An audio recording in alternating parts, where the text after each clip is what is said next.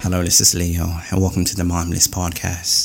George Floyd, Breonna Taylor, and Ahmaud Arbrey. Provocation that stems from the Black Lives Movement thrives off an origin that evoked the denial for human dignity and an admission for acknowledgement from society, the government, and a tribalistic submission from dictatorial figures that subsumed an ideology that appropriated the nature of disowning anyone under an African descent. Perhaps, for example, why is one's prosody racially assessed and anticipated by the prevalence of a white voice to be deemed academic, and yet the identity disassociated with academia from the original preclusion of learning education on blacks?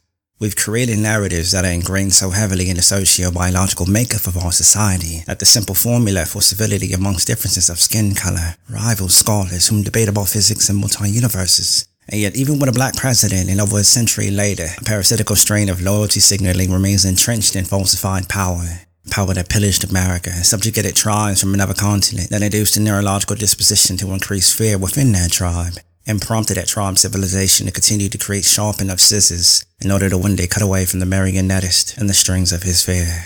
For if racial discrimination entails sustaining the progeny of one's skin color as a panacea for an autocratic nation, then I suppose the remission of growth applies to a folklore we can no longer logically support.